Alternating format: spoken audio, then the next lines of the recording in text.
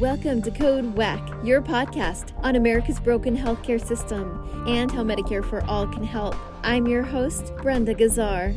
How can we remove the harmful profit motive from U.S. healthcare?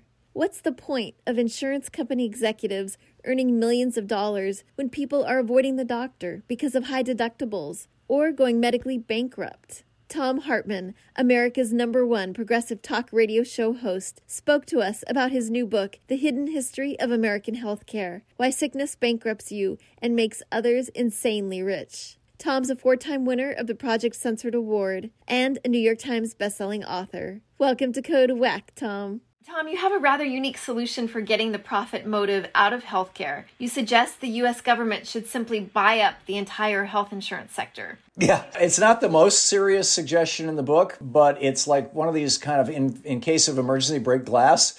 The problem is that every time you talk about a single-payer healthcare system or anything like it, you've got this industry, this almost $1 trillion a year industry that literally is spinning off $5, $6, $7 billion a month in profits. So peeling off, $1 million each for all 435 members of Congress is like no big deal. It's like they can just, or spending, $20, $30 million a state, carpet bombing people with television ads telling them that, oh, you don't want Medicare negotiating drug prices. Oh, you don't want socialized medicine, whatever. It's easy. So I was thinking, how can you get around this? And I started looking up the value of these companies. And if you take the 6 largest of the health insurance providers, or maybe it was the 7 largest, it's in the book, and you add up their market value, it's just slightly over $1 trillion. Well, if Donald Trump can give the billionaires of this country $1.5 trillion tax cut, we could take $1 trillion and just buy all these health insurance companies, buy their stock on the open market, and just say, thanks a lot, guys. See you later. Wow. How likely do you think that is to happen? I think it's extremely unlikely, but like I said, this would be it's not like, the book offers multiple solutions, multiple ways to get here. That's one of the more eccentric ones. Great. I love it. Thank you. You talk about the hidden costs of health insurance, beyond premiums and so forth. What are some of those hidden costs, both economic and human? Well, I think that there's the obvious copays and deductibles and, the actual physical costs that individual users of health insurance get hit with every year, But I think the larger issue is that when you have a health insurance policy with a $5,000 annual deductible, and you are part of the roughly 60% of America that can't handle a $1,000 expense without having to go into debt, you tend not to go to the doctor because you're going to have to pay that first $5,000. You tend not to go to the hospital. You tend not to get the test. You tend to say, well, maybe that lump will just go away. And that does not produce a good outcome for a country. Right. Let's talk about how to pay for Medicare for All. Instead of raising new taxes on everyday Americans, Senators Sanders and Warren have talked about cleaning up our tax system, making tax cheats and investors pay their fair share, or at least pay something. Can you elaborate?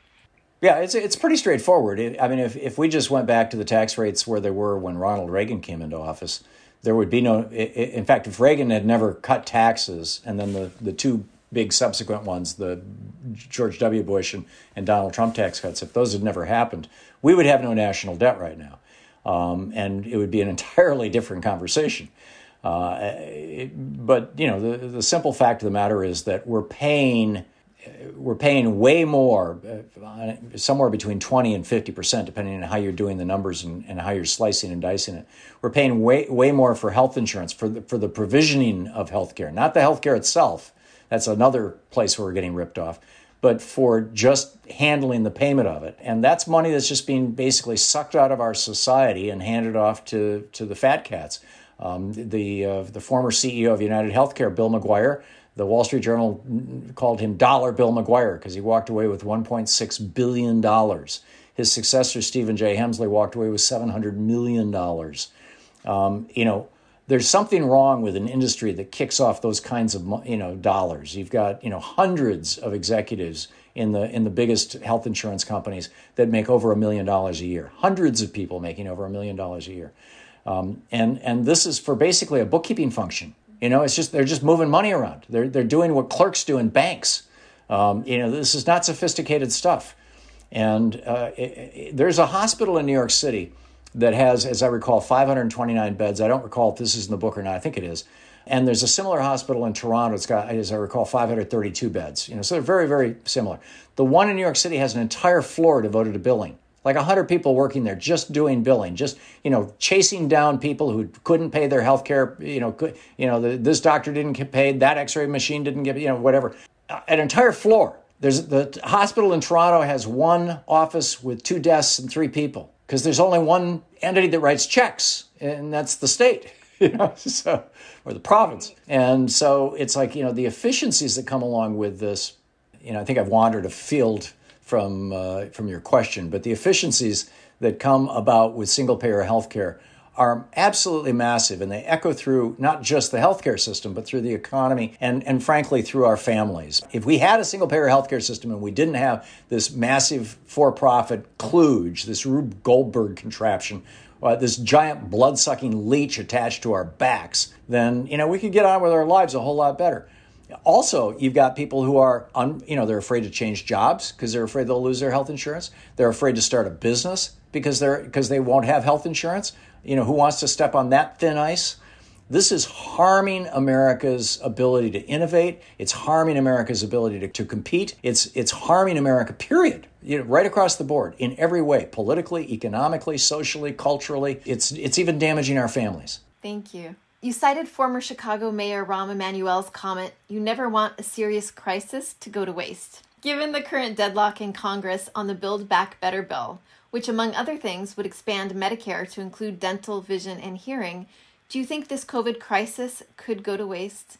I think so. I was hoping that the COVID crisis, when I started writing this book, it was right after COVID, appeared. It was in the spring of last year. And I was hoping that the COVID crisis would provoke a national conversation about this. Sadly, it hasn't, which is just astonishing to me because you've got, over 40 million Americans have been diagnosed with this disease. On an average year, we have about 500,000 Americans who have to go bankrupt. Families devastated, thrown out of their homes. They lose everything because somebody in the family got sick. It's something that literally does not happen in any other developed country in the world. The number of people who have to declare bankruptcy because somebody in their family got sick in Canada is 0. In Germany, it's 0. In France, it's 0. In the UK, it's 0. In Costa Rica, it's 0. Here, it was 500,000. Well, last year it was over 700,000 as best we can tell. And this year it's probably going to be over 1 million. And now the health insurance companies are starting to say, well, we're not sure we want to pay for all these COVID things because, there was that law that was passed in 2020 that you've got to cover COVID. That expired. And the health insurance company, there's a whole lot of bills coming and a lot of sticker shock coming.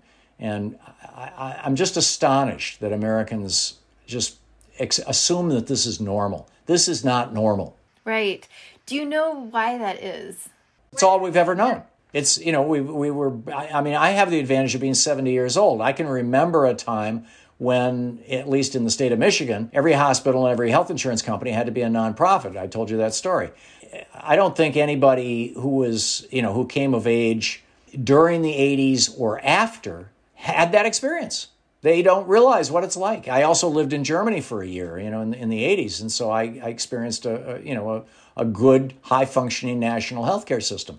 And, and the average American, I don't think is either old enough to remember or, has lived in other countries or frankly has even studied the issue. And that's why I wrote this book. And that's why I wrote it as a small book. I mean, it's only 150 pages. It's a book you can read in a weekend. You can read it on a Saturday. And there's no padding in it, so there's no fluff. So that's why I'm it's kind of a how-to manual for single-payer Medicare for all activists. Yeah. And I want to say it was very easy to read and understand. So I appreciated that very much. Thank you, Thom Hartmann. His new book is The Hidden History of American Healthcare, Why Sickness Bankrupts You and Makes Others Insanely Rich. Find more Code WACK episodes on ProgressiveVoices.com and on the PV app. You can also subscribe to Code WACK wherever you find your podcasts. This podcast is powered by Heal California, uplifting the voices of those fighting for healthcare reform around the country. I'm Brenda Gazzar.